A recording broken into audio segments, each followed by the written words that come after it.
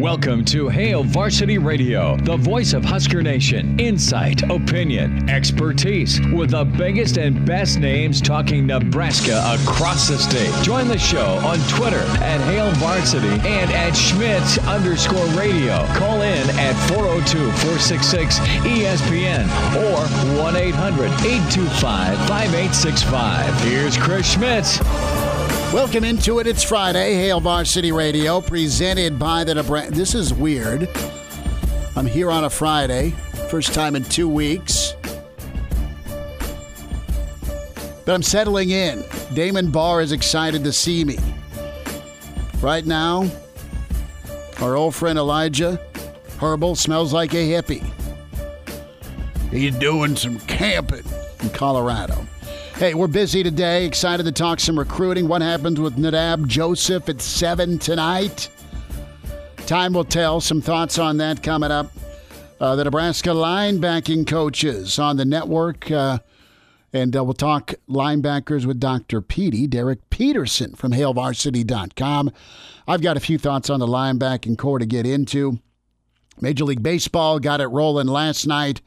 And then biblical flooding stopped it for a 6-inning game. It was good to see baseball back. I went to the grocery store. I fired up brats. I boiled them in beer first, and then I charred them on the grill. It was awesome. And I had a couple beers. So I celebrated in pure fashion last night like I was at the old ballpark. You can join us today, 466-3776, 466-3776, 800-825-5865. Numbers to get in. Give us a follow on Twitter at Schmidt_radio for Chris Schmidt. And Damon Barr at Damon Barr, that's 2 R's, is how you follow Damon on Twitter. You can email Chris at HailVarsity.com. Dr. Peterson is coming up. Derek Peterson from Hail Varsity, 15 minutes. Pride of Fairbury's Bill Doleman in 1 hour. Then we'll talk some defense and spend a little bit of time on John Blake with Jay Moore, Blackshirt Husker NFLer. Jay's position coach while he was at Nebraska was Coach Blake, Boo Blake. So some thoughts from Jay coming up. Chance for you to get in quite a bit of this. First hour, we're slammed. Second hour, 466-3776, 800-825-5865. So the Friday question is this. What sport would you sacrifice to end COVID-19? Maybe the better question is, what program would you sacrifice? What college team would you sacrifice to end COVID-19? Michigan State's freaking out. There's been a couple of trainers that have tested positive. Another player or two have tested positive. Let me read you the official information and not just spitball. That would probably be good on my end to do so. So this is what Adam Rittenberg has reported. So a second staffer has tested positive for COVID-19. That means Michigan State has announced the entire football team will quarantine/isolate for 14 days. They'll do that. There have been provisions in place. And listen, it's one thing to catch COVID. What happens after you have it? Do you recover from it is my question. There's two different thoughts out here. Brett McMurphy's on with Feinbaum talking about, there's 75%. I don't think football is going to happen. And then there are thoughts with, okay, Big 12 wants 12 games. The ACC's wheeling and dealing with the SEC so they can keep their rivalry in-state game crossovers real. So the ACC's looking at a 9+1. They're pimping Notre Dame. Notre Dame, you can play with us. You can try and figure out the rest of your schedule. And by the way, Notre Dame, you can play in the ACC championship game. Now, what's a question about this is with the ACC schools that Notre Dame's supposed to play, they have matchups with SEC teams already. So you got to really think hard about counting Notre Dame as a conference game and win or loss. So does Florida State, Notre Dame happen? Yeah. NBC's going to want that to happen. Does Florida State, I should say, does Louisville and Notre Dame happen? Don't know. And then you have Georgia Tech that they always play Notre Dame. Rudy, got his one sack against Notre Dame back in the early to mid-'70s. So there's some things that are juggling there because Georgia Tech's going to play Georgia. Louisville's going to play Kentucky. And who else am I missing? I said, Clemson? They're going to want to play South Carolina. So that's how it'll shake out there. But there's a little fear with this Michigan State announcement. Could it cause some panic here as things are leading up? You have presidents that are going to be the ones that make this decision. It's not up to the athletic directors. But when push comes to shove, you've got Michigan State freaking out, and that I get it. It's not anything to sneeze at with COVID-19. But then you have Barry Alvarez saying, yeah, bro, we're going to lose $100 of our $140 million budget. So that is reality. So what program would you sacrifice to end COVID-19? Should we just spell out the short list that Nebraska fans have in their mind always? You got to start with Texas. You got to look real hard at Iowa. Those are two. Old conference, new conference. Miami's there because of what the Canes have done to people. There's just not a lot of love for Notre Dame with some folks. And where am I? Is there a fifth one? The Buffs? I mean, if you go Marvel Endgame here, and they just evaporate, who would you have to hate? You'd find somebody else. But I don't want Oklahoma going anywhere. I really don't want Texas going anywhere. I don't want Iowa going anywhere. Do you just get rid of Michigan State? Do you just punt Rutgers just because? Poor Rutgers, man. And really, poor Rutgers is right. Who's just god-awful in the Pac-12? Oregon State. Well, there's some selfish reasons for some Nebraska fans that are like, yeah, Oregon State, collusion, tampering, receiving core, quarterback. Oregon State, I think will get okay, actually. So who would you sacrifice for to end COVID-19? You can either pick a pro sport or a college football team. 466-3776. I'll say this. There's just enough ventum built up because of who used to run it. And I like their coach now. But Pitt? Do I hear Pitt? As far as who I'd get rid of, what sport would I get rid of? I love basketball. I love baseball. I love hockey. I love boxing. I love volleyball. I'm just not as into some as others. So what would I get rid of? I'm going to absolutely tick off the male water polo group that listens to Hail Varsity Radio. But if I got to nuke one, that's where I'm going. As far as the major sports, that's a tougher discussion. That's a tougher question. What do you get rid of if you could just, poof, have a cure? I'm going to say baseball. Baseball. I'm going to get rid of baseball.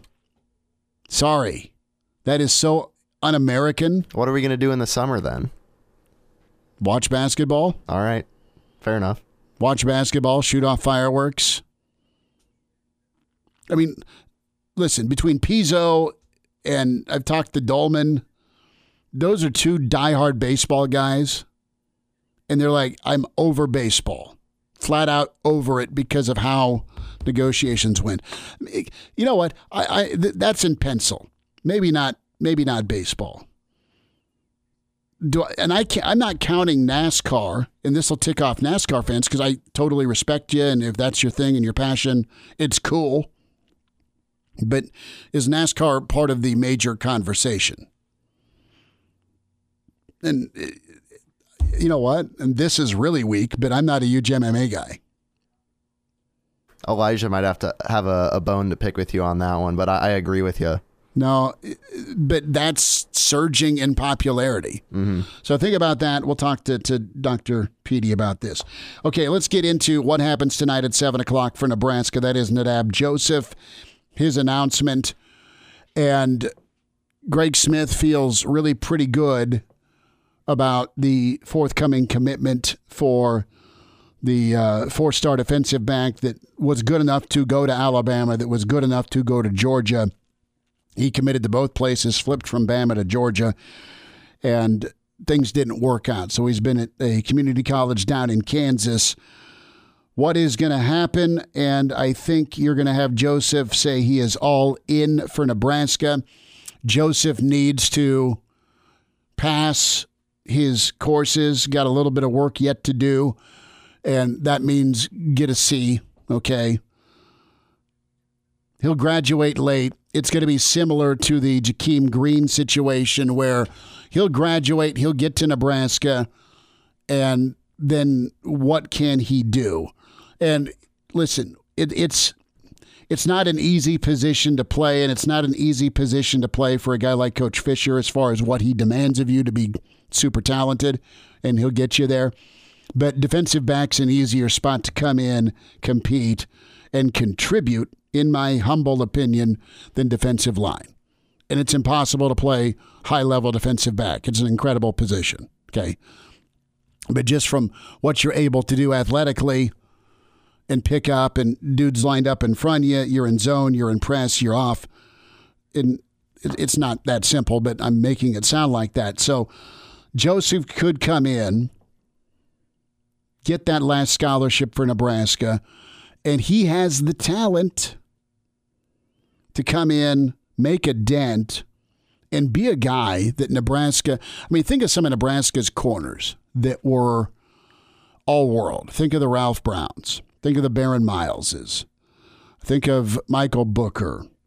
Think of, who else? Fabian Washington. I mean, some high level guys. All draft picks, all NFL guys, all started young and at multiple years for Nebraska.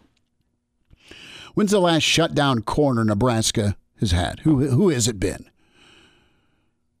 When I say shutdown, I mean the guy did not let a guy get loose on him.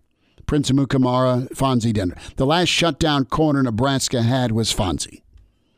And go back and YouTube Tuesday, Oklahoma State, Nebraska in 2010. Prince was great. Prince was Big 12 Player of the Year defensively.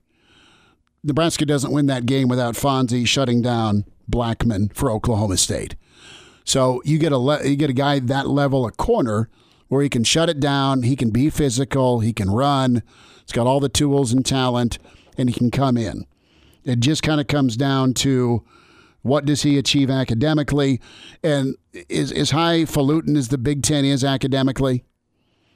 Nebraska is getting a solid here because some of the courses do not transfer to the SEC. So the competition is out of the running in some instances. But Nebraska has been working hard to get Joseph. He could be a lockdown guy, super athletically gifted, can be very physical. And the thing that is a winner for Nebraska is the attention to detail their support staff has with athletes, and specifically can have with athletes that are JUCO kids, that need structure, that need discipline, that need support around them to make sure they're doing what they're supposed to be doing. That's always a question with JUCO. That's always a question with freshmen. It's just a question with age and maturity. You're getting a guy that can come in, play ball, take half the field away, and be great for Nebraska. So think about where this defense can go. If they get Joseph tonight, he's a body, he's an opportunity, he's a high-level talent guy with the right application, can really help pay it forward in coverage, but also just make your defense be a little more exotic if they want. We'll get into the linebacking core with Derek Peterson in a minute, but it is that domino. You have a guy at that skill level, a high level guy, and it makes the linebackers play better and faster, and quite frankly, it can help the defensive line in that outside linebacker spot that you need pressure on. If you can cover for another half a second on the team's best receiver, make the quarterback and the offense go another route, there you go. So this would be a monster get for Nebraska. And it just a couple of things. A, he's got to commit to Nebraska. B, he's got to get school locked in. And I think things sound okay in talking with Greg Smith. But it should be a done deal tonight for Nadab Joseph. You're getting an Alabama/Georgia kid, talent level kid, Ohio State secondary talent level kid to come in. And he could come in and do some big things for the Nebraska defense. And we'll see if that happens. Some thoughts on Major League Baseball as we move forward. We'll get caught up with Jay Moore. And it is National Tequila Day today. Everybody has a story about tequila. Good, bad, and ugly. Did you experiment with tequila before getting into your rum? Tequila and I don't have the best relationship. I'll put it that way. So it was a one... It's kind of a one and done kind of thing. Yes. You and most of the world. Great to be with you on a Friday. It's Hail Varsity. We're presented by the Nebraska Lottery. And we're back. Fellas, think we could listen to the radio on Hail Varsity Radio, presented by the Nebraska Lottery. Yes! That's awesome! Thanks for hanging out. Great to be with you on Friday. It's Hail Varsity, presented by the Nebraska Lottery. Jay Moore coming up, Bill Doleman. We say hi to Derek Peterson, Dr. Petey from HailVarsity.com and magazine, at Dr. Petey HV on Twitter. Derek, what's up, man? How's your Friday?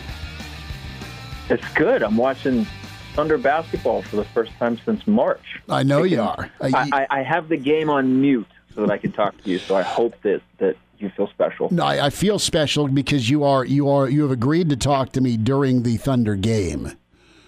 I mean, that's impressive. We are helping clean out Junior's room, and his closet's massive, and someday he'll be locked in it if he doesn't start minding. But there's so much Thunder gear in there. Would you like to purchase some? You know what's funny is I actually this morning cleaned out my closet as well, and just got home a little bit ago from taking a bunch of stuff to Goodwill to donate. And there is quite a bit of Thunder stuff in my closet as well. Have you kept at least one remnant of the KD and Russ and Harden era at all? Oh, I have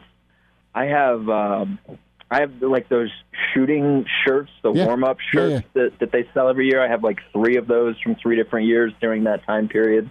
I have 4 different Russell Westbrook jerseys, and those have all been kept. One of them is too small for me now, but it's being saved along with a handful of other jerseys that I have for whenever I have a son. They're going to get like a Dwayne Wade Heat jersey and a Dan Marino Dolphins jersey and a Tebow Florida jersey, and they're going to have a lot of Westbrook jerseys.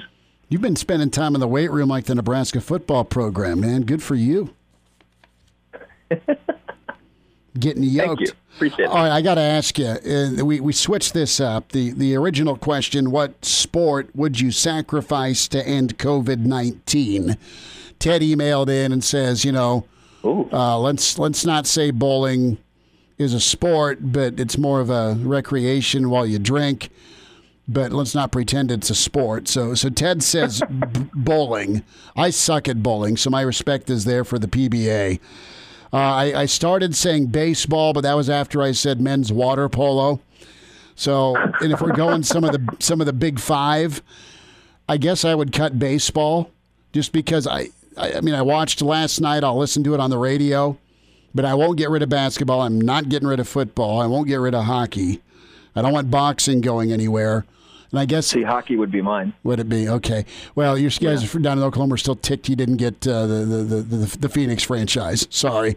But I would go MMA over baseball. I would get rid of MMA over baseball, I guess. Do you have one? If you had to pick, which one would it be? See, like UFC and MMA, and like I understand boxing. Boxing is entertaining to me, but the ones where you're just like the ones where a lot of it is on the floor. I just never been able to get into it, but I don't know that I would say. I would probably be hockey, honestly, because we talk about the big four sports in this country, and hockey is included in that, and soccer isn't. And as a guy who is a huge advocate for the game of soccer, or football as every other country calls it, I would like to see soccer get the attention and the credit that it deserves. So I'm going to sacrifice hockey. It has nothing to do with Oklahoma City not getting a hockey team, because, fun fact, the arena that the Thunder play in now was built for a hockey team. Yes. And then when we didn't get that bid, then that arena just sat there, and that was the reason that obviously the New Orleans Hornets then came during Katrina, because we had a place to host them, and then obviously we get the Thunder. So no hurt feelings about the NHL turning us down, because it led to the best team in the NBA. Well, Seattle's still pissed at you, but that's another entire segment. But all right, let's get into some football. What are some impressions you had this week with the Nebraska coaching staff? They were on the network this week, and I really have drilled down. I think the defensive line can be a surprise, and I know they're replacing a lot, but I think they're going to have some good options. Okay. Between Stilley and Damian Daniels and Robinson and Green and some of the other kids. I think that they've been building up to be able to, speaking of hockey, do some line changes and have an ability to be better against the run. So then I go to the second level. And to me, what's going to make or break the Nebraska defense this year will be linebacker play, because I thought that the defensive front did well enough last year at times. I just don't know that the linebackers were in unison with the defensive line, either overrunning or not filling or whatever the case. It just wasn't as good as it could have been. So are you optimistic about the linebacking core, the outside and the inside guys? There's some unknowns, but it sounds like from a depth and an ability standpoint, both Dawson and Rude feel pretty good. It sounds like that they'll have some dudes to play. Yeah, I think I'm right where you are in terms of analyzing that front seven. I think, when you talk about the defensive line, a lot of that really is how much work are you getting done with Duval in the weight room? And I think we're starting to see, or at least Nebraska's starting to see some of the fruits of that labor just from, the brief glimpses that we've gotten into what they've been doing. And I like Ty Robinson. Jordan Riley is a guy that you didn't mention that might factor in there, but they've got guys. Chenander said this week that they might go, it might not have been this week, but it was recently. Chenander said they might go 7 or 8 deep on the defensive line, which is what Tony Tuioti wants. The other interesting comment that Chenander made was that they could go 5 or 6 deep at inside linebacker, which would be good. And I think you're spot on when you say that, problems last year, it started with the linebackers, not fitting. They got beat up in pass coverage.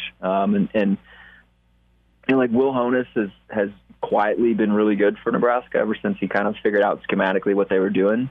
Barrett Rude said it the other night, but when you have an ACL, it really takes a long time to come back. Like, you can start playing after 6, 7, 8 months, but it really takes a long time for you to finally feel like yourself again. So he's probably a guy to keep watch on. I thought Colin Miller was he was probably their best inside linebacker in pass coverage last year. So he's got to make improvements there. But that's an area where they've got to be a lot better. Teams killed them with shallow crossing routes over the middle or targeting those inside linebackers in coverage. The X factor, I should say, would be Nick Henrich. They really liked him. They thought he was building towards somebody that could be a piece for them. And then the injury happens. And so if he's got a firm grasp of what they're doing defensively and the calls that need to be made, if he is healthy, he could be a guy that, I don't know that Rude's going to go with a 3-man rotation again like he did last year. He might stretch it to 4 or 5, depending on what happens with Keyshawn Green. But I think they have options in both places. It's just a matter of, what are we going to see from those options? It's been like this for, a couple years now. We've been excited about the potential of guys. Barrett Ruud loves Luke Reimer, loves him. I wonder what he looks like in an expanded role. I wonder if Vaughn Clemens can come in right away and be a guy. You expect a JUCO guy to be able to do that right away, but it's not always the case, especially in this abbreviated offseason. So you look at inside linebacker, they've got options, and they've got a lot of bodies. That's why Jackson Hanna's no longer in that room. But they've got questions, and they weren't very good at linebacker a year ago, either on the inside or at the outside. And they've got to have guys prove that they can kind of translate some of that potential for the offseason. And I wrote this a week or so ago, potential only matters in offseason. Once you get to in the season, it's about what are you doing on the field on game day? What are you giving me? And, from an inside linebacker spot, they got to be better. From an outside linebacker spot, they just got to find someone. Jojo Doleman has been a playmaker when he's been on the field. He's got to be healthy enough to stay on the field, and they got to find somebody else that can really grab that other spot and run with it. They have, you could do this Caleb Tanner, Nico Cooper, Garrett Nelson, maybe a little bit of Blaze Gunnerson sprinkled in there, Javin Wright. You could do kind of that by committee thing, but I think they really need, and they really want one guy to really grab this position and say, I'm going to get after the passer and I am going to generate a pass rush. And that's what they've been missing. Derek Peterson's with us, HailVarsity.com and magazine. Okay, about 2 minutes here. Do you think Honus or Miller could get unseated? That's a good question. If they're not better in pass coverage, yeah. I mean, I don't think Nebraska's at a point with its team where anybody has a guaranteed spot. I think, if Luke Reimer continues to develop the way Ruud says he has, he starts taking away snaps from somebody. If Keyshawn Green, who was a massive signing day win for them, comes in right away and he's a guy that you just can't take off the field, he steals snaps from someone. I think they've got guys that are going to push Honus and Miller in fall camp, and then once the season begins, really give them all they can handle. And that's what they want. Competition breeds greatness. They want guys to be pushed, and I mean, if there's not improvement, then yeah, those guys are going to lose their spots because Nebraska's defensively, they got to have improvement because we're really excited about the secondary and all the good things that veteran-laden back end has. But it doesn't really mean a whole lot if you can't stop the run, especially in the Big Ten. You got to be able to stop the run. So it's going to be imperative that front seven shows improvement. The other part of that, too, is when it comes to some passing situations, you may have guys and options now where fellas are better equipped in coverage, right? They can go in on third. They can go in on 3rd and 9 and handle a tight end versus rolling with what you're comfortable with from an assignment standpoint. Okay, I've got 30 seconds. It is National Tequila Day. Do you get along with tequila? No, I do not. Tequila and I have a very bad relationship. So you and Damon Barr both. I think most of America has had a bad night with tequila before. And that Mine's happens. been a bad spring break lifetime with tequila. So you don't ever do margaritas? The Fuzzies in Norman, when I was in school, the Fuzzies is a lot better there than it is here, and they had frozen margaritas that were really good, but outside of that, no. Okay, all right. Well, there we go. Dr. Petey says my prescription is stay away from the tequila. Have a good weekend, Dr. Petey. It's awesome to get caught up with you. Cheer on your Thunder, all right? Appreciate you, man. Pour out a glass of whiskey for me. Yes, I will. I will not share. Maybe with you. Take care. Derek Peterson, HailVarsity.com and magazine. Follow him on Twitter at Dr. Petey HV. We're moving through hour 1 here on Hail Varsity. Chime in 402-466-ESPN or email the show, Chris@HailVarsity.com. Just try me.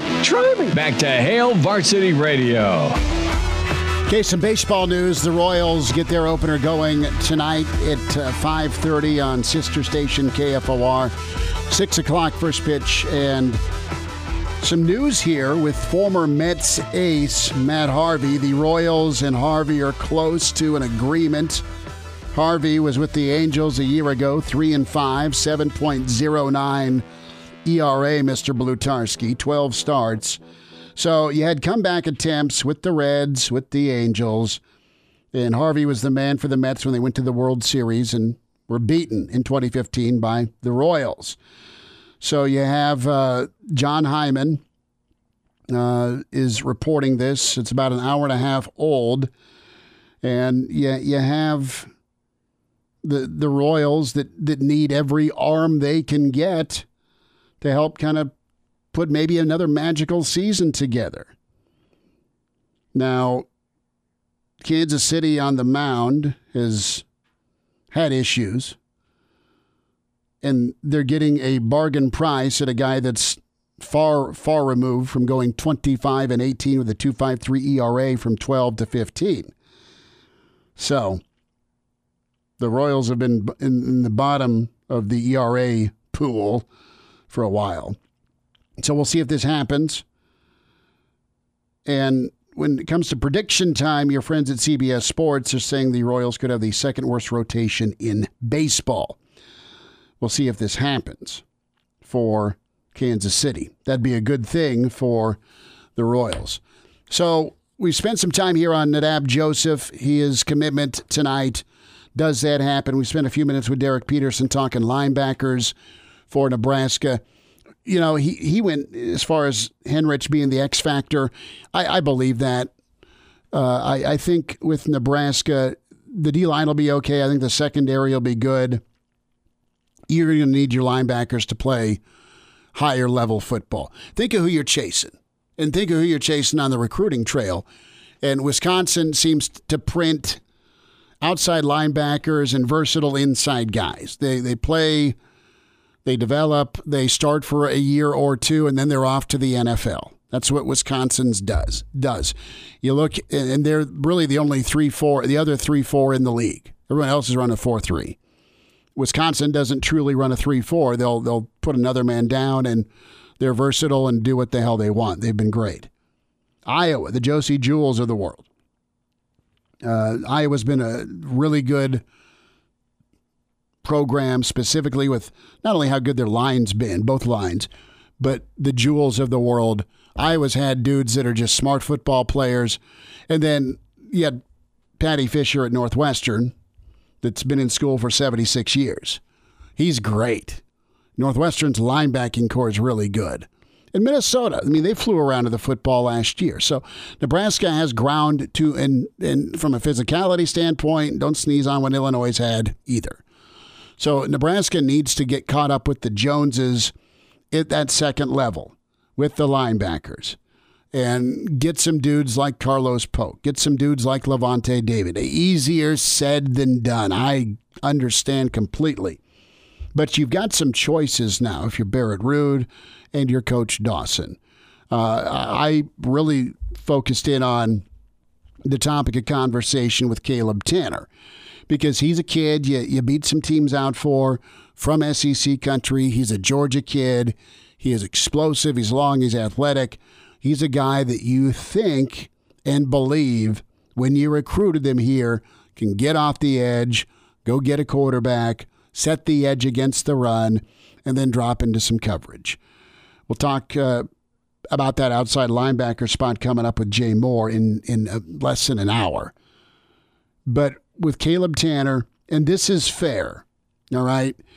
You recruit a kid, and if he's not killing it in year one or year two, you start asking questions. You start wondering what's going on. I'd say by year three or even year four, it's fair to reserve judgment on a player. It just is. Because let's look at the situation. Will Honus' case. Let's use him as an example. JUCO, guy's supposed to come in and kill it. Well, the guy gets hurt. ACL. Awful. You got to trust that knee. You got to move left and right, north and south. And then and Will Honus is a perfect Big Ten linebacker. Inside the tackles.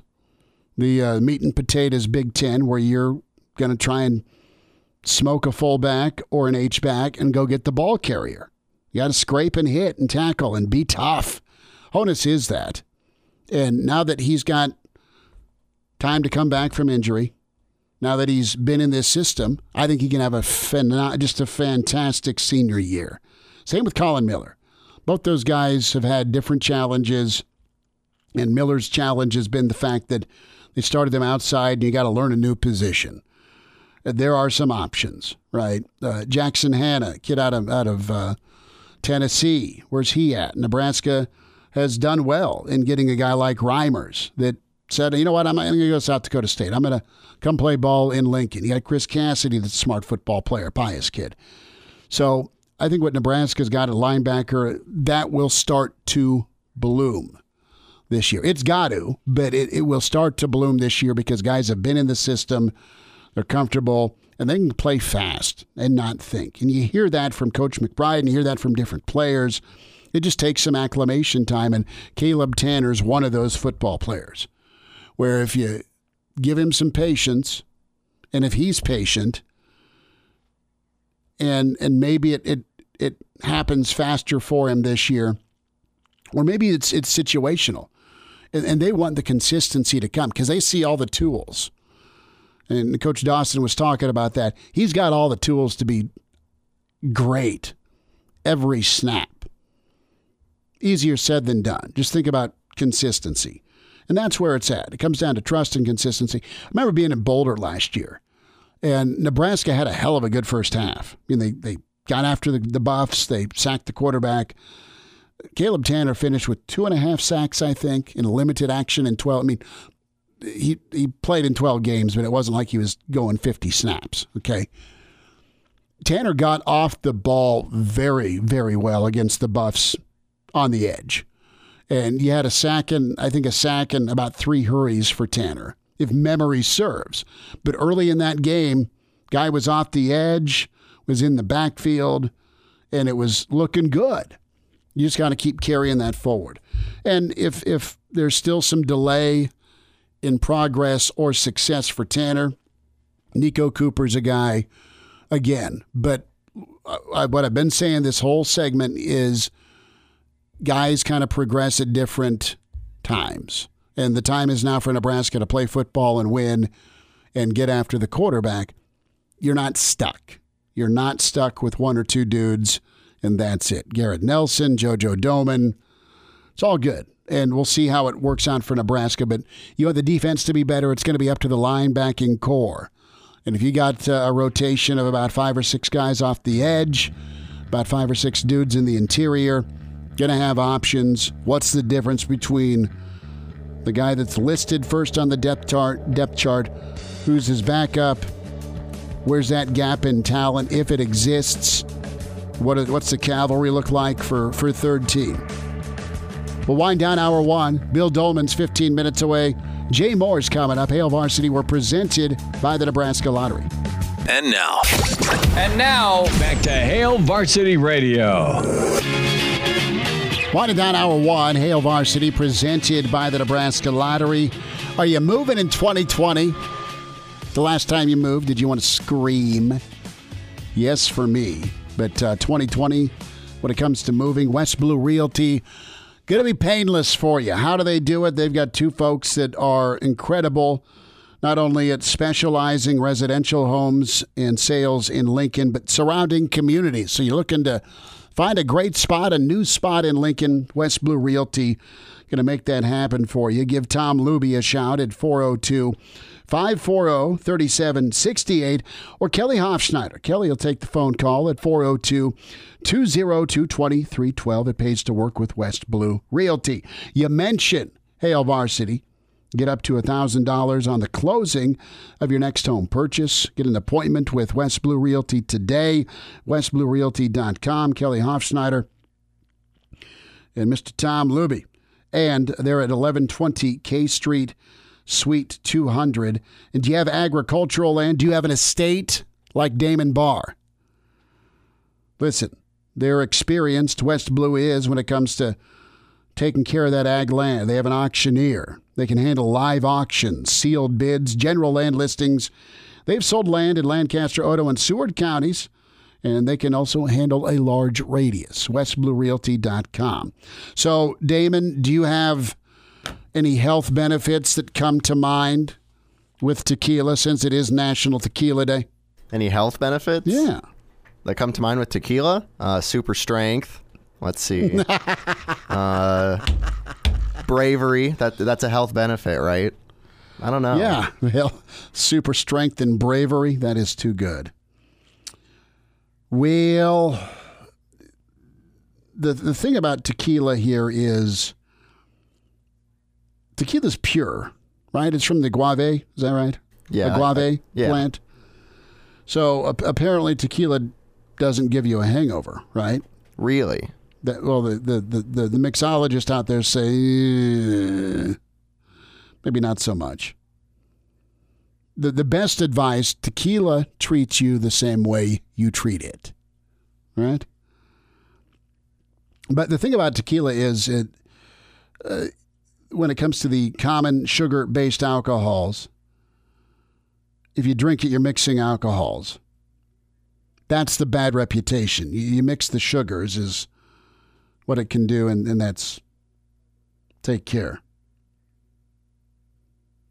It's better for you if you're sensitive to blood sugar. Okay? There you go. It helps with your appetite, can stimulate. That works.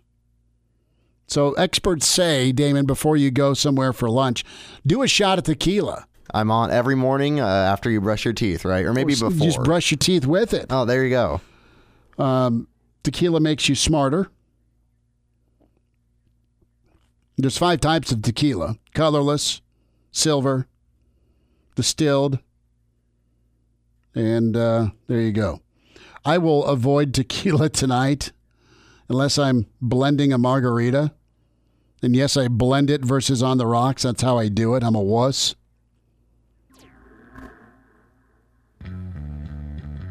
Sammy Hagar, I think, still prints money with his tequila brand. And it grows down south in Mexico. Damon, have you ever thought of a tequila plant? Could you grow it in Lincoln? Huh. We'll have to research that plant. Yeah. I'll need to repurpose my backyard coming up Either soon. that or just buy some land in Arizona so you don't have to visit. Bill Doleman's coming up. Jay Moore next hour. Hail Varsity presented by the Nebraska Lottery. Welcome to Hail Varsity Radio, the voice of Husker Nation. Insight, opinion, expertise, with the biggest and best names talking Nebraska across the state. Join the show on Twitter at Hail Varsity and at Schmitz_radio. Call in at 402-466-ESPN or 1-800-825-5865. Here's Chris Schmitz. Back into it. It's Hour 2 at Hail Varsity Radio, presented by the Nebraska Lottery. The pride of Fairbury, NBC Sports. Bill Doleman is in. Billy D, it's been 2 weeks. It's felt like 2 years. How are you? Well, I'm glad that your suspension has been lifted. Now you know what it feels like when you do that to me so often that you're not able to be on the air. Either that, or you just don't want to talk to me on Fridays anymore. I get it. I've missed you. I've had youth baseball for junior. So. Well, I thought you were playing. No, I don't know what we've done athletically together that often, other than go to a few baseball games back in the day for the Royals Day at the K deal, but. I have kept my athletic abilities hidden from you, and it's more so to keep the pointing and laughing from happening. So I have every confidence that if you're playing youth baseball, you'd still be in right field. Well, it would end up like Kramer and Seinfeld, all right, with the karate episode. I would have done okay. I would have. Who was the big fat lefty for the Yanks that threw a perfect game? David. I would have been David Wells on the hill. So, hey, let's talk a little football. And a thought here is the news earlier. Adam Rittenberg reporting Michigan State announcing its entire team will quarantine and isolate for 14 days after a second staff member and athlete tested positive. That is a major pause for the Big Ten. They are trying to figure out their scheduling here later on in the end of next week. We're thinking 10 games, but Sparty has had issues. Nebraska has been pretty much under control with the football program. It looks like and sounds like, I mean, I haven't seen any new numbers, but I know there's a mindset to get ball played by Bill Moose and Coach Frost and the team, but is this going to have some ripple effects within the Big Ten as they look to schedule and move forward? Could this cause some panic? I'm sure it probably will. Anytime that there's a headline with, a prominent name, be it a politician or a celebrity or, a school like Michigan State, I think that people, rightly or wrongly, turn their heads in that direction. If this had been, an outbreak at Michigan Tech, sure. Do people get, too riled up, even though it's the same situation, it's the same thing everybody deals with, it's the same worries that everybody has, but it's Michigan State. But, go back 24 hours, it was Wisconsin saying, if we don't play football, we're going to lose $100 million. And, it's Wisconsin saying that.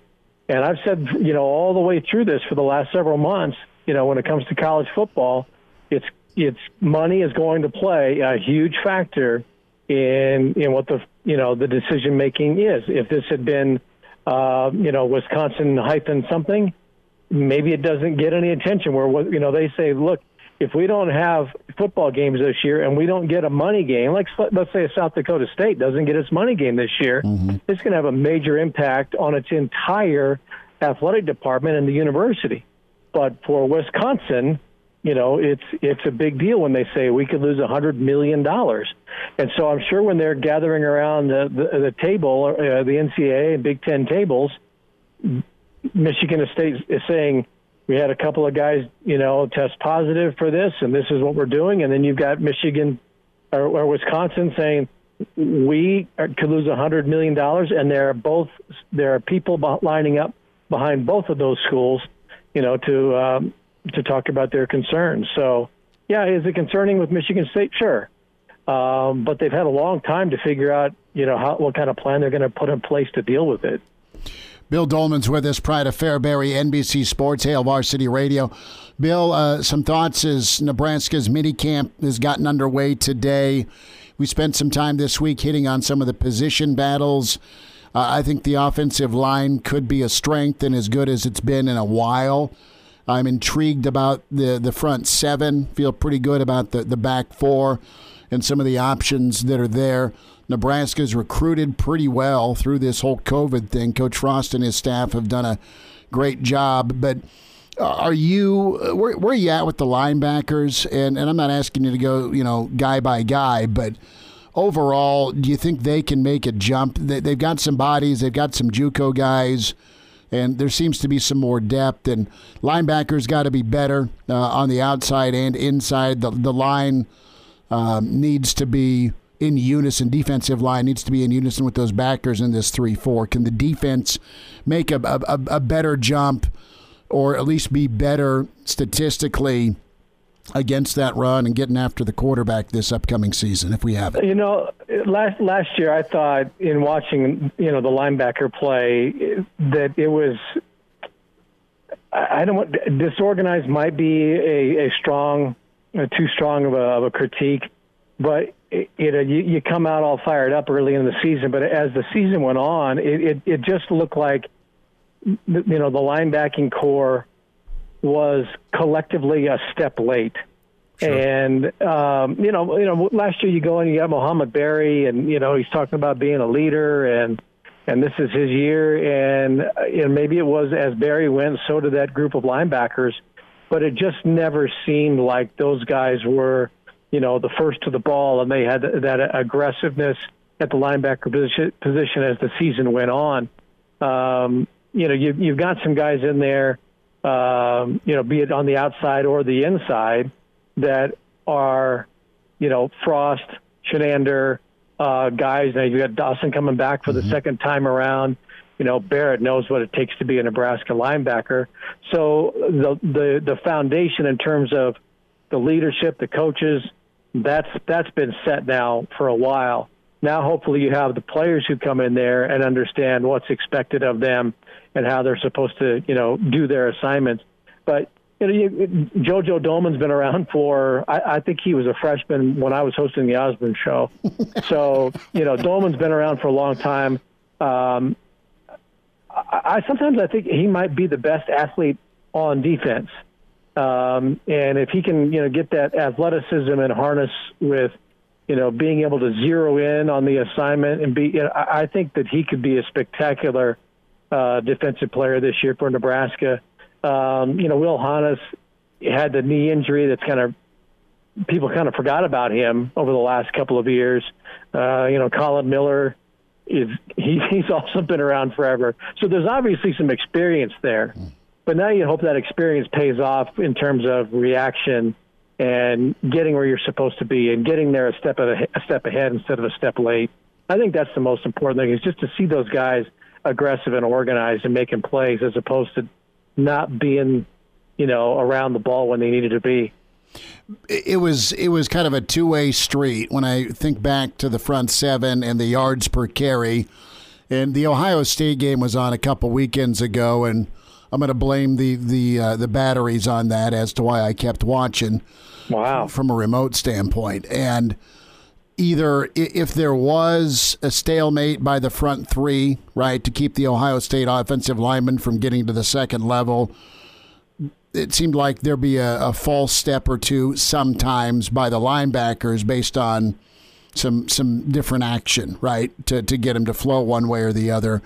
Or if the offensive line fired off and just had a good down and would move the defensive line. I mean, the gaps that are there, the requirement of this 3-4 is, you got to be a pretty good ball player to make a 3-4 work. And I think Nebraska's collecting some really good ball players, but I'm not saying it's the fault of shifting from 4-3 to 3-4. That's been done for 3-4 years now, but you've had different D coordinators and staffs, and guys have been recruited for different systems. I think it's finally going to settle down, Bill. Yeah, I think that's what's most critical. And even though Dawson was gone for a year and has come back, the staff knows each other. They know what they want, and they know what it's supposed to look like. And, maybe last year's things start to go downhill a little bit, and the wins and the losses and losing close games, or you go through that Ohio State thing. Maybe the motivation isn't there and you are a step slow and you're just looking toward the end. You certainly hope that's not necessarily the case, but I think there's potential there. And there are a couple of the move of Javen Wright, I believe it's I'm intrigued by that. It reminds me a bit of, the Ed Stewart move, and making those linebackers faster, that Nebraska did back in the early 90s. So moving him from DB to outside linebacker could, add a completely new or different dimension, to that team. No, that's a great point. When you get more speed on the field and you're asking a secondary guy to bulk up and be able to play and stop the run and set the edge and get after the quarterback versus just go cover. And I love getting that Husker lineage with as great as Toby Wright was, getting Buddha in here to bulk up and be an option on the edge is nice. Bill Doleman's with us a few more minutes. Hail Varsity Radio. Well, Bill, think about that. You mentioned Toby, and Toby was, I believe, more of a monster back, but Terrell Farley, I remember doing Cornhusker football and the Osborne show, being around Charlie McBride, and he'd watch those guys and kind of shake his head, behind the scenes and go, it's not where he's supposed to be, but he ended up in the right place, there wasn't much of that last year, maybe the last couple of years, where maybe you had guys going, like I said, they're going in the right place, but they're just not getting there on time. Now maybe you have the athleticism and you have the understanding of what is, what's expected of those guys, so they may get there a little quicker than in days past. And two of the most fun defensive players I ever watched were Terrell and Toby. They were outstanding, and both JUCO guys. Nebraska going to be leaning on a couple of JUCO guys to provide some depth as well. Bill, a thought on John Blake, and we covered him when he was here for Nebraska. I know you covered when he was at Oklahoma, and Nebraska was still doing their thing in the Big 12. And I remember talking with Coach Switzer about John Blake, and he'd always smile about Boo Blake, as he called him. And Jay Moore's coming up here a little bit after we get done, and Jay's got a lot of positive thoughts about John Blake, and that's been the social media reaction the last 24 hours with Coach Blake's passing. You've seen a lot of really talented recruiters in Lincoln. I think of Coach Osborne's staff, Bill, and I also think of some of the guys that ended up really playing at a high level under John Blake, and also playing at a high level for Coach Bo that were John Blake recruits. And then the Stoops Championship, right? I mean, a lot of talent that was on that field that John Blake brought to town, just wasn't necessarily able to get it done with his head coach. Did you have much interaction with John Blake? What are your thoughts on his passing? I really didn't, other than that brief time that he was in Lincoln, and just around a few times. But his reputation always kind of preceded him, and went with him wherever he went. He was a much-traveled coach. I think he's one of those guys that you look at his career, and he was one of those who was just a fantastic assistant coach wherever he was. The head coaching thing at Oklahoma certainly didn't work out very well. But there's no question that as an assistant and as a recruiter, John Blake was, everything that you would want a guy to be and to do. And I think the thing that stands out most, and you mentioned you're going to talk to Sugar here in a little bit. He just was a good guy and a good Christian man. As I recall, he went to Lincoln Berean, or his family did, when he was in Lincoln. I think people, when they were around John Blake, they just had kind of a good vibe that he was a good guy. And, wherever he went, he left a feel-good legacy. I think people were probably, better for having known him. I know that there were some things in his past during his coaching career that, people will also look back on. But I think the totality is that he was just a really good man, a good family man, loved the players, loved the game, loved recruiting, loved his Sooners. And will definitely be missed. So it's sad to see somebody at the age of 59, and it seemed as though his life had, was going in a very positive direction. I don't think he'd coached since he'd been at the Buffalo Bills, but nevertheless, I think that anybody who crossed paths with John Blake extensively, or even just for a little bit, knew that he was a good guy, and he'll be missed. Bill Doleman's with us, Hail Varsity Radio, the pride of Fairbury, NBC Sports. And you find Bill on Twitter at Bill Doleman. Bill, about a minute here, a little less, and you excited about the NBA to get rolling?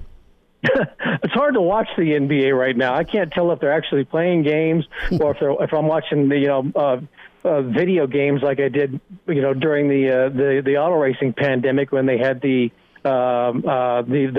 sim racing. Sure. They're in this, whatever they're in, and they're playing, it still looks a little video game-esque to me. Now, that's one thing, but it's also kind of weird to see these games that are going to have simulated fans in the stands. That's also kind of odd. But nevertheless, sports are coming back in some way, shape, or form. And I got to tell you this, I love watching NASCAR on weeknights. I think that they've struck gold with that, and that's something that NASCAR and IndyCar and all those sports that struggle for eyeballs on Sundays need to look at in terms of ways of moving forward with their exposure opportunities. But the NBA in the bubble, it's just odd. Bill, have a good weekend, brother. We'll talk next week. All right, be good. Good to talk to you. Go Big Red. He's in his 30s, but sounds like he was born with a stogie in one hand and a brew in the other. Now, say my name. It's Schmitty on Hail Varsity Radio. I got the body of a taut, preteen Swedish boy. Back with you, it's Hail Varsity Radio, presented by the Nebraska Lottery. Blackshirt Husker NFLer Jay Moore, co-host of Big Red Wrap-Up, and more to it, Jay's podcast. Jay Bird, good to spend a few minutes with you. You are getting the old golf spikes ready for a fantastic organization, the Nebraska Greats Foundation. Rumor has it you and Slaw Daddy are going to go, well, one of you may lose a few golf balls. Is that true? That's probably true. Yeah, it's going to be a good day.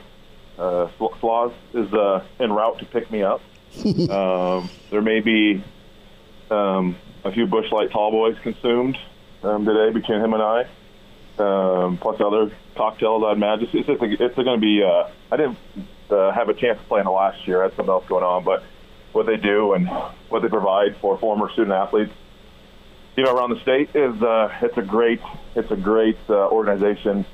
Gary Murtaugh, Jim Rose, they do a great job of heading this thing up, and plus numerous board members that I'm leaving out. But yeah, it's gonna be a fun day. It's gonna be a good Friday.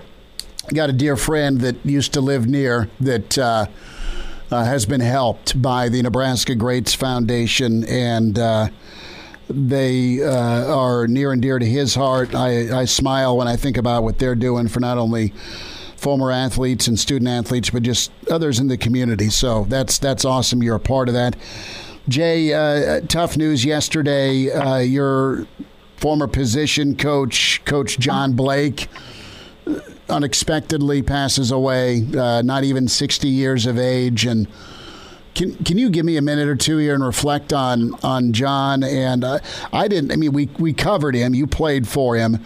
And I spoke with him a couple of different times in interviews, and right before he was leaving for North Carolina, he just was always a happy guy. And I remember his positivity even during some pretty trying times as head coach at Oklahoma. That John always had a smile on his face. And what are you taking with you with his memory? Yeah. Can 2020 get any freaking worse? Give me a break. I saw that news by, a good friend of the show, Dean Blevins, yesterday on Twitter. I'm just like, man, I'd like reread it like 3 or 4 times. Like, is that the John Blake that I know what I'm thinking of? So totally unexpected. I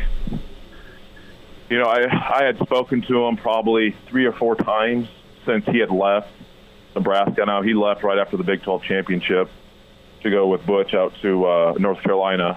So it was kind of a weird separation party. He didn't tell us that he was leaving. He was just all of a sudden kind of office was cleaned out. We're like, where's Coach Blake? So that was a little unfortunate, but I spoke with someone from the Omaha World Herald yesterday, and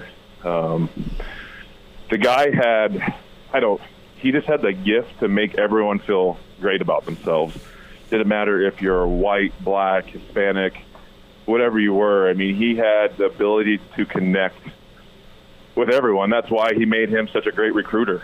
That's why he was able to get kind of to Oklahoma. Even though he wasn't successful as a head coach, but he got that talent in there for Stoops to come in and win a national championship in his second year there. He's the reason why Ndamukong Suh came here. He's the reason why Barry Turner came here, Marlon Lucky, all these great players. And he headed up that 2005 recruiting class that was like number 5 nationally. So he was a very, very special person. I loved playing for him. He made me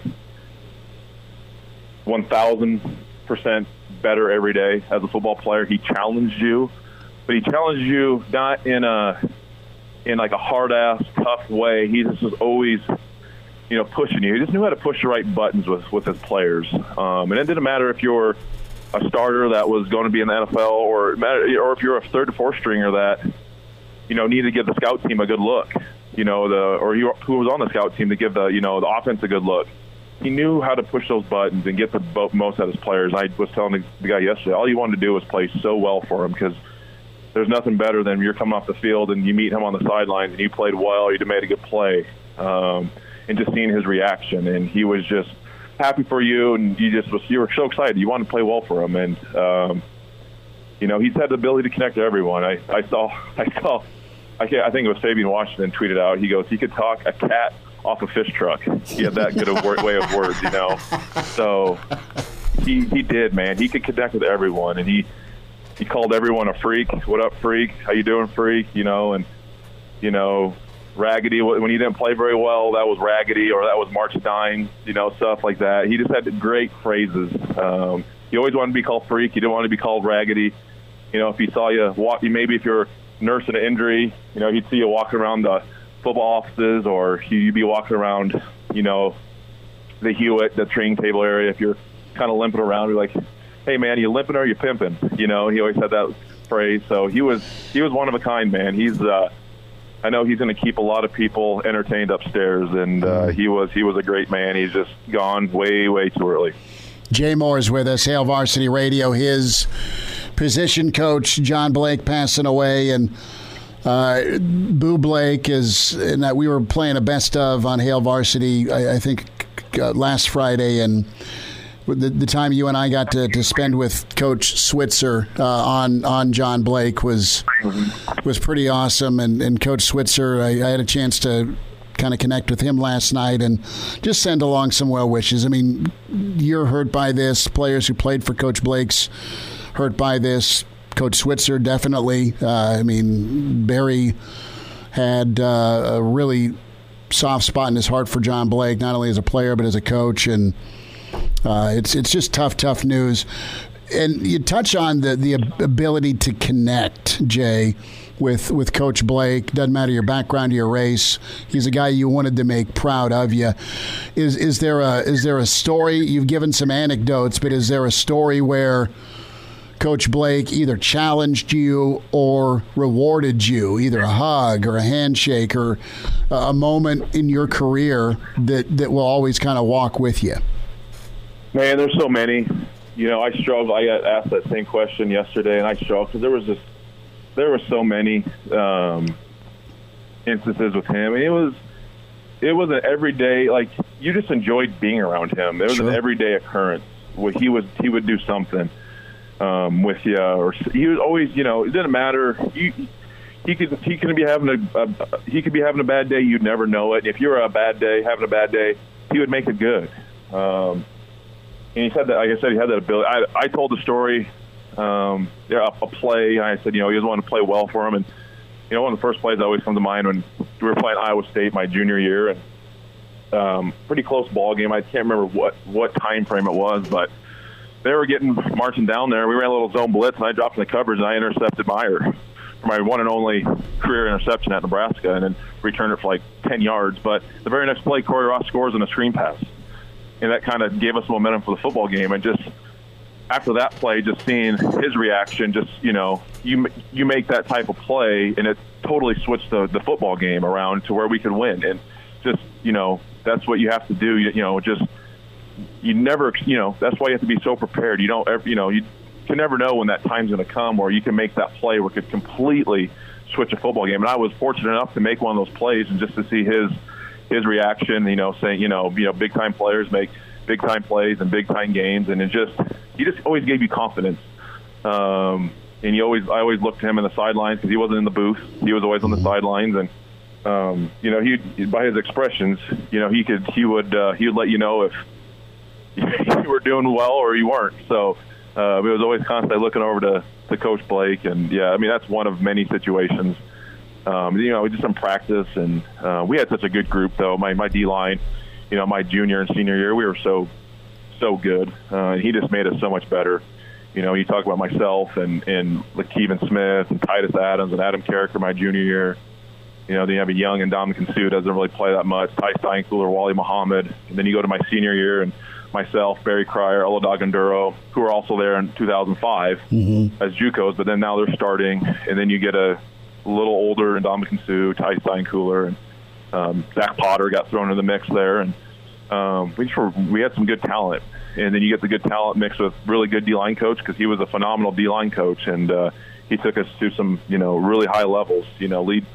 At one time, I think we led the nation in sacks my junior year, then was up there and top 10 nationally in tackles for loss. And, he got us to play well. And mainly because you wanted to play well for him, because you had so much fun being around him, and he got you better. So I know I'm one of many people who can speak like that, because I know he's made a lot of football players the way they are. And I'm just fortunate enough that we cross paths, because I don't know if I cross his paths if I make it to the NFL. It's just kind of one of those ways where I connected with him, and he got me to get the most out of my ability. So I owe him a lot.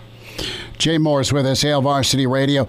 Jay, minicamp gets rocking for Nebraska, and things look okay as things can look for fall football. Really enjoyed your sit down on the More To It podcast with Rick Pizzo. We had Pizzo on yesterday for the Big Ten Buffet segment, and I'm moving towards some optimism, and you know me, man, I look at the beer being half full this time of year as to projections and what Nebraska can do on the field. Let's hope that there's 10 games or 8 games or however many get played. Mm-hmm. I'm anxious to see, and I'm bullish on your guy Greg Austin's offensive line and where they're at just from a depth standpoint and a talent standpoint. And I don't know that there's a monster gap between some of the first team and some of the second team guys. There'll be a rotation or an option to play guys that are able to step in and be healthy if someone's not healthy. We'll have some more thoughts from Jay Moore, Blackshirt Husker NFLer. His thoughts heartfelt on his position coach, John Blake. We appreciate Jay sharing some of his thoughts and that care he had for his position coach. But we'll get into the linebackers and defensive line with Jay in a moment. I want to remind you about Taste of the Rail Yard. Outdoors, sunshine, and a great evening. A couple of them can be yours with the Rail Yard and Taste of the Rail Yard. Enjoy free samples from local breweries, local wineries. Damon Barr's eyes and ears just perked up because I said wine. And Lincoln's home to so many great local folks. August 8th and August 29th. TheRailYard.com is where you log on. Gets rocking at 3 o'clock. Live music, Lemon Fresh Day, and Shoot to Thrill. Tickets only $10.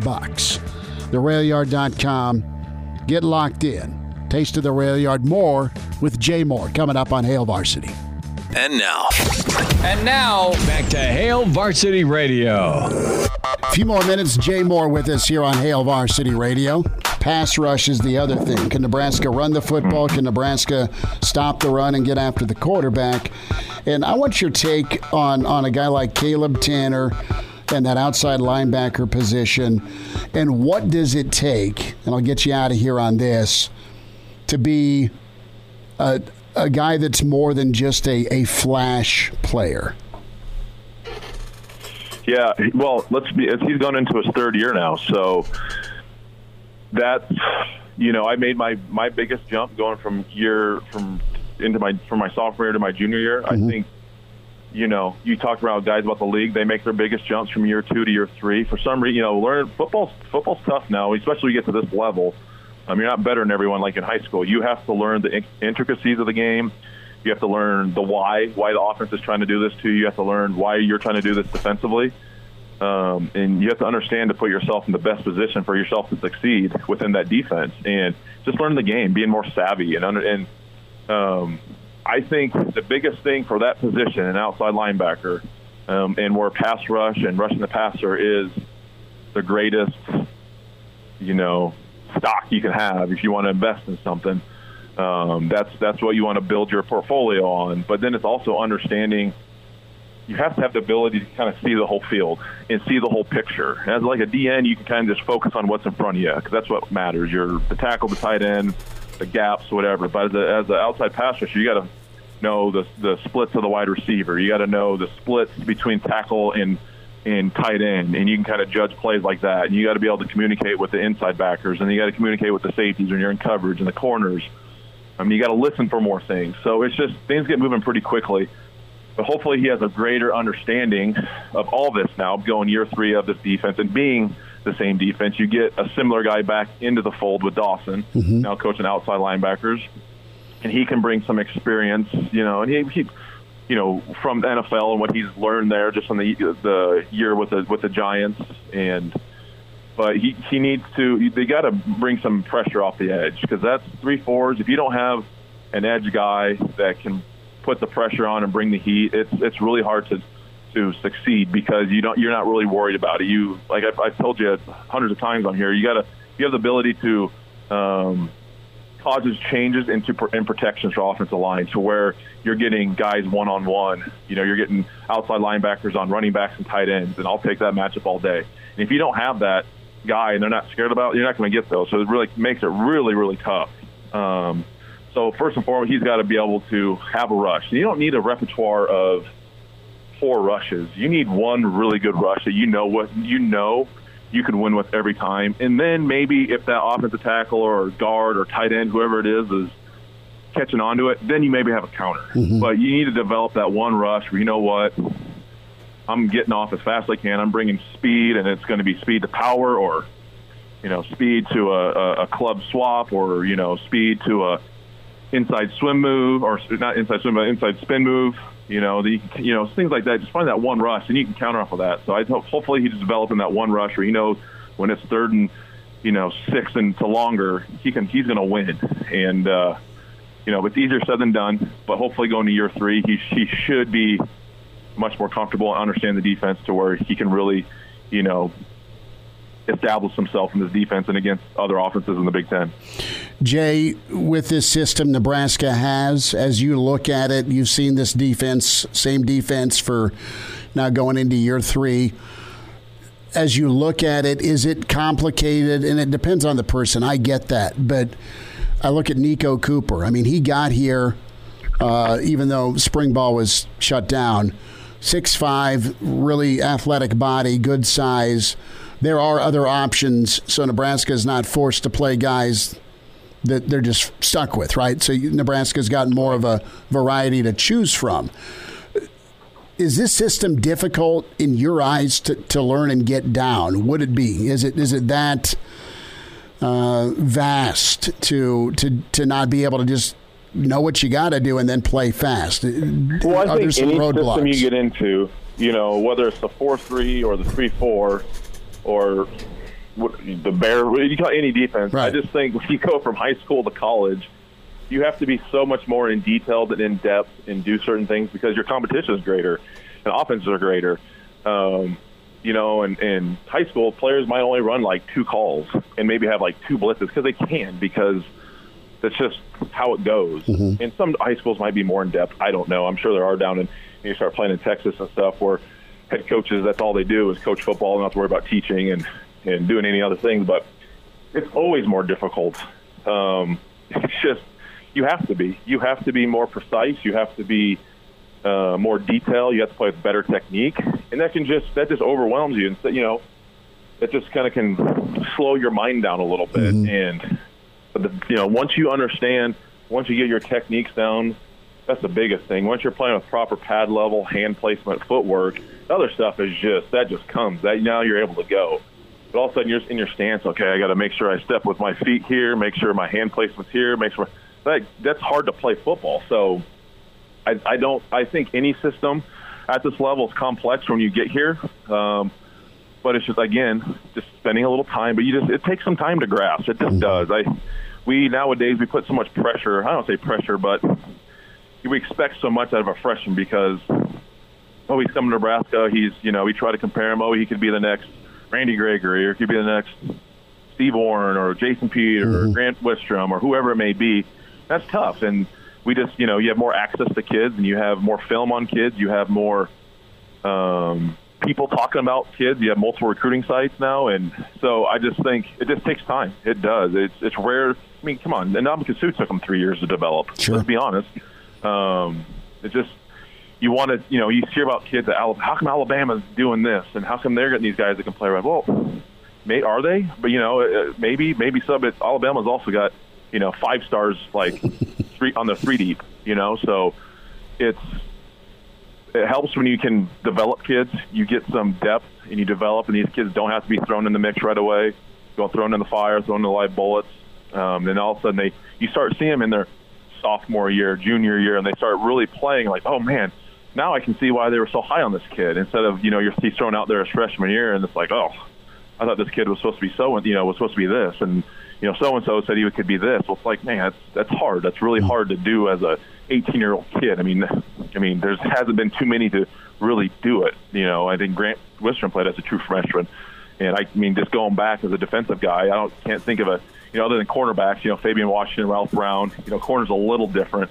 But you got to play up front in the front seven, and then when technique and physicality matters, it's tough for young guys to play, and just going to take time. It always takes more time up front just to develop. It always is, always will be, as long as football's around and we're playing it the way it is. So you just got to be patient with some of these young kids, no matter what the system is. Jay Moore, Blackshirt Husker NFLer, More to It podcast. Check that out on all platforms where you get your podcasts, and follow Jay on Twitter at JMoore44. Jay, have a great day of golf. Thanks for a few minutes, bud. Yeah, you got it, Smith. Thank you, man. Good to hear from Blackshirt Husker NFLer Jay Moore. His sit-down with Rick Pizzo, the More to It podcast. Get that thing subscribed to. All platforms you get your podcast. We'll have a Friday show wrapped up and posted on the pod for you. Don't forget Weekend Edition tomorrow morning. Hail Varsity Radio, myself, and Mark Kranak. Damon Barr is in. He ain't leaving. We'll find out what adventures await Damon Barr on a Friday night next. Miss us? Come here, brother. Give me a hug. Bring it in for the real thing. We're on call for you. Catch the podcast at hailvarsity.com, the ESPN Lincoln app, or download them on iTunes. Saddle up, partner. Back to Hail Varsity Radio. One final time on a Friday, Hail Varsity, presented by the Nebraska Lottery. Chris Schmidt, Damon Barr. And a reminder about drinking and driving. 1 out of 3 fatal crashes involves an impaired driver. Drunk driving, buzzed or high driving, never acceptable. Law enforcement officers working hard to stop it. Sobriety checkpoints and saturation patrols are set up. As a driver, make that correct choice. A non-alcoholic drink, or have a pre-selected designated driver. Or just get that app on your phone, whichever service you like. Click, order, get home safe. And start that conversation. Who's driving home? Brought to you by the Nebraska Department of Highway Safety Office. So with Elijah in Colorado, mushroom hunting, Damon Barr has been pulling massive duty. So it was Wine Wednesday. I didn't ask you what you were doing last night. That was insensitive of me. We both have early mornings tomorrow. Damon, what is the Friday night calendar look like? Is it garage band practice? Tonight it's ordering a pizza and watching Ozark. Me and my roommate. Nice, you're finally getting in. We started watching it per your request. We're almost done with season 1, and it's amazing. I love it. It's good. It's awesome. It's awesome. You getting the spicy chicken ordered tonight? Pizza? Should fire that up. Maybe. I should. It'd be really awesome. And then you're in that room tomorrow morning, so true. Just hurt yourself. Yeah. Love me some spicy chicken. Man, good. So you're doing Ozark. I think I'm going to watch the Royals. The Royals? I was going to maybe see if we don't have cable at my house, so I'm not really going to. I don't want to go and try to find some illegal stream for watching baseball, so I'll just leave it be tonight. See, the thing is, if you find an illegal stream for baseball, you can find an illegal stream for other things. Yeah, that's true. Which isn't good. No. Just saying the temptation would be there. So you're watching Ozark. Nicely done. And we'll rattle Kranak's cage manana. Yeah. We'll pace ourselves tonight. Mm-hmm. Yeah, I was trying to calculate kind of how much I could drink to put me to sleep by 9 o'clock. So I get a good night's sleep, but I think I'm not gonna risk it tonight. You're doing calculations? Is that to help you get through tomorrow morning? Maybe just to put me to bed tonight. I don't know. If you see me with a big smile on my face tomorrow, it isn't for why. The 7 a.m. show start. Right. So are you going to partake in any tequila? I don't think so. I think have someone else bring it. Always tastes better with someone else's. Yeah, true. Free booze tastes better than anything else. But last time I wasn't supervised after drinking some tequila and got my hands onto some wine. And so you mixed it. Worst morning of my life. Yeah. So were you doing body shots off of people? No. You say that, you just tell me no comment. No comment. None of your damn business, old guy. You're going to roll in smelling like lime and salt and death. Yes. You were going to cave into a National Tequila Day. Good stuff. From Jay Moore, Bill Doleman, Dr. Petey, Derek Peterson. We'll be back at you tomorrow. Weekend edition, Hail Varsity, 7 to 9 a.m. Thanks for spending time. We're presented by the Nebraska Lottery. See ya.